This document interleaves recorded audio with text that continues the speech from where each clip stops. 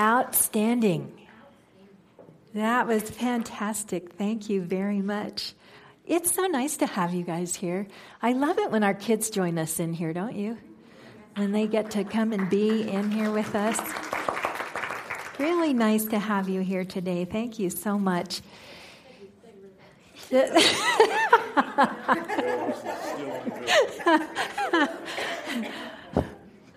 Are you upstaging me? Is that what's going on? All right, let's see what we can learn today. So this month, we're talking about will. And I keep pointing to the walls. If you're here for the first time, you'll see that all of these, come on up here, guys. We have some seats up here. You'll see that that each of these, there are 8 subjects, 8 months of the year. This is what we've studied. We started with faith and strength and wisdom, moved through love, power, imagination, and understanding. And now we're on the topic of will. And truly, out of the last 8 months, this has been the most challenging topic for me. It's one I have the hardest time getting my hands around. And interestingly, as I study it and I ask myself, so what is will? Really, what is will? In its most simple term, will is the ability to make a choice. That you have the ability to do this or do that. Some of us are a little wishy-washy. How many of you are in relationship with somebody? Okay. So half of you will go one way and half of you will go the other. Which ones of you are the ones that when your sweetheart says, what do you want for dinner tonight? You say, I don't care. Okay. All right. That's the wishy-washy side. And which ones of you are the ones that when you say, this is what I want, you say, and this is how I want it, and this is where I want it, and this is how quickly you're supposed to get it for me. No pointing at your spouse. Okay, right? So that indicates someone whose will is a little overdeveloped. They expect the whole world is gonna go with them. So will is an important thing because it helps us to figure out who we're going to be in the world. And the most fascinating thing about the study of will for me has been coming to understand that we use our will to create our world. That without this particular tool, we would not be part of the creative process. So when we begin to discover this idea that we have free will, which most of us got at an early age, didn't we? Most of us were taught, you have free will, make a choice. When we begin to discover this, we don't necessarily recognize how valuable this tool is that's in our toolbox. So I went back to try and get a handle on where this idea of free will came from. And I looked through scriptural resources, and there are some references in the Bible we can use, but it's actually much older than that. One biblical scripture, for example, that leads us toward free will is the idea that we reap what we sow. Right? This pretty much tells us you get to choose what you do, and what you choose is what you're going to get the result of. There's a law of cause and effect that is a universal law. But the idea of free will goes all the way back into 1700 BC, into the most ancient scriptures we've been able to access in all the faiths, which are the Vedas, and they come from the Hindu tradition. And in the Hindu tradition, they practice something called ahimsa. And essentially, it's a Sanskrit word that means do not harm. So when you unfold the teachings of ahimsa and you begin to understand what they're really, how they are an underpinning of the Hindu society, and that law of ahimsa now goes through Jainism and Buddhism, and most of the Middle Eastern, most of that area follows the law of ahimsa. The law of ahimsa says, I can do as I will in the world so long as I cause no harm. How would that change your life?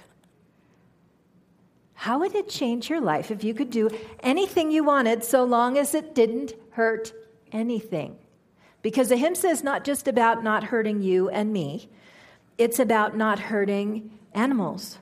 It's about not causing harm to any living thing. That's why so many people in the Hindu faith are vegetarian. It's also part of what led Charles and Myrtle Fillmore to go into a vegetarian lifestyle. They did a lot of study in the Eastern cultures. And they adopted a practice of ahimsa, that they would not cause harm. It changes a lot when we start looking at that as a law.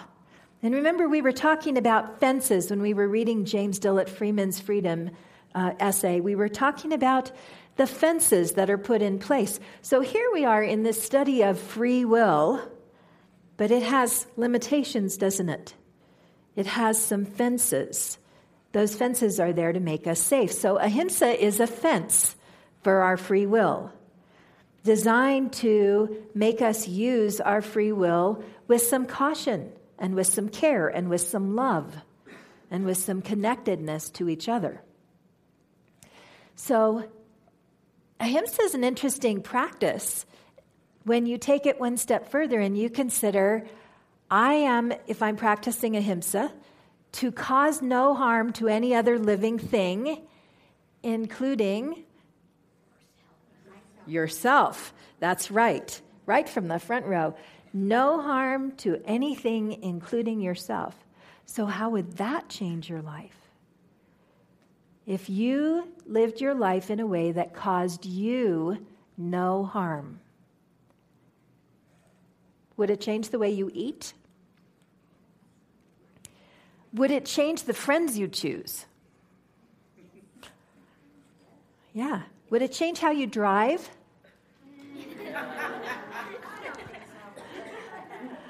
There are a lot of things that come into play with this, aren't there? So having free will is a great thing, but there have to be some boundaries. We have to consider what we're going to do with our free will. And our free will affects, these choices that we make, affect our attitude towards life. In fact, we use our free will to decide what our attitude will be. So, for example, I know this guy, and he lives out on a farm. Nice, lovely, amazing man, happy all the time. The kind of guy you just want to hang out with because he's in a great mood all the time. And so he comes out in the morning every day, checks the weather, looks at the sky and says, "Oh my gosh, do you see what a beautiful day it is? Look, we have been given another beautifully sunny day." Very happy guy. He lives next door to a really crabby lady. And she comes out in the morning and hears him talking about how beautiful everything is, and she says, "Oh yeah, the sun's up. Great, it's going to be hot today." So he comes out on another day when it's overcast and cloudy and looks like there's going to be rain and says, "Look at this. All my crops are going to get a wonderful drink today. It's going to be an amazing day. We're going to have rain. Everything's going to be moist and soft and smell fresh." And she says, "I hope you got flood insurance." Just goes on that way all the time. Whatever he says, she has a response. So he was starting to feel a little lonely. Even though most people like him, you can't have company all the time, so he went and got himself a dog. An amazing dog, really gifted, amazing dog who thinks well and can do lots of interesting and amazing things, and he was so excited about it. There was nobody else around to tell, so he went and got his crabby neighbor. And he said, "Come on with me, I have to show you what my new dog can do." And the neighbor said, "I really have other things to do." And he said, "No, really, it won't take very long. You're going to be so excited. Come and see what my dog can do." So they walked all the way across the field, and she grumbled the whole time, all the way through the crops, because he had a lake for like a stock pond out on about the size of this room, out on his property. So he got to one side of the lake with the dog, and the crabby lady was standing next to him, and he picked up a stick, and he threw it just as hard as he could throw it all the way out till it went to the other side of the lake. And that dog ran right across the top of the water, all the way across, grabbed the stick, ran across the water, and came back and sat down next to him with the happiest look on his face. And the crabby lady next door said, "I see you got one that can't swim."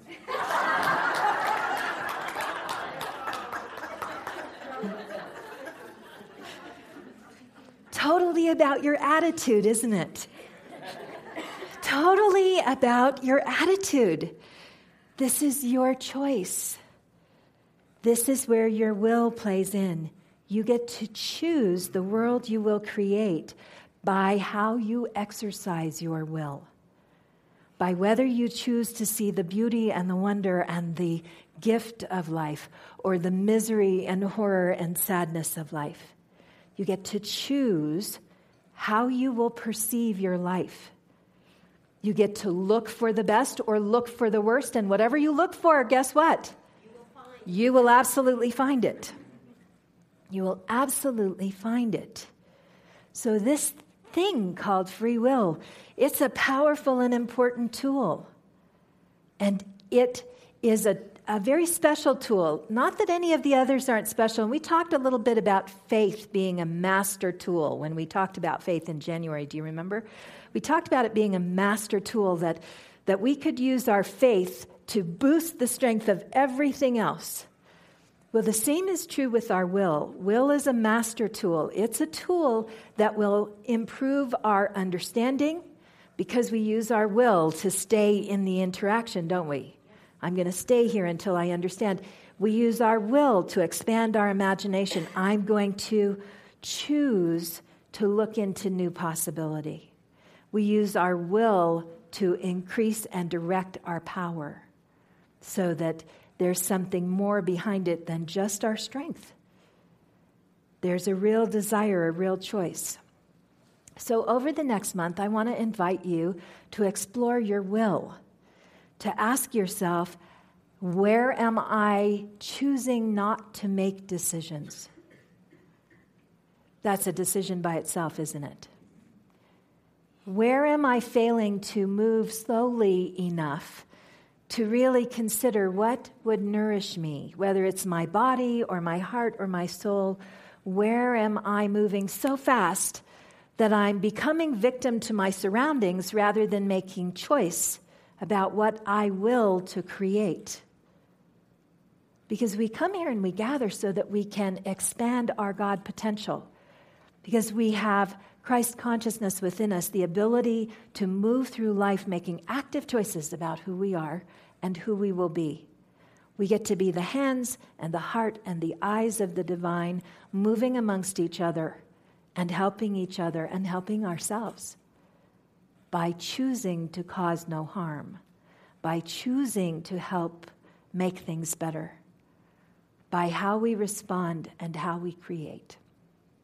So I have a few quotes for you to consider, and we'll talk more about will as the month goes on. But I hope you'll stay in question for yourself about what will means to you and how you're using yours. This is a Chinese proverb, and it says, "Pearls don't lie on the seashore. If you want one, you have to dive for it." Dennis Waitley said, "Life is inherently risky. There is only one big risk you should avoid at all cost, and that is the risk of doing nothing." Deepak Chopra said, "Always go with your passions. Never ask yourself if it's realistic or not." And John A. Shedd said, "A ship in harbor is safe, but that is not what ships were built for."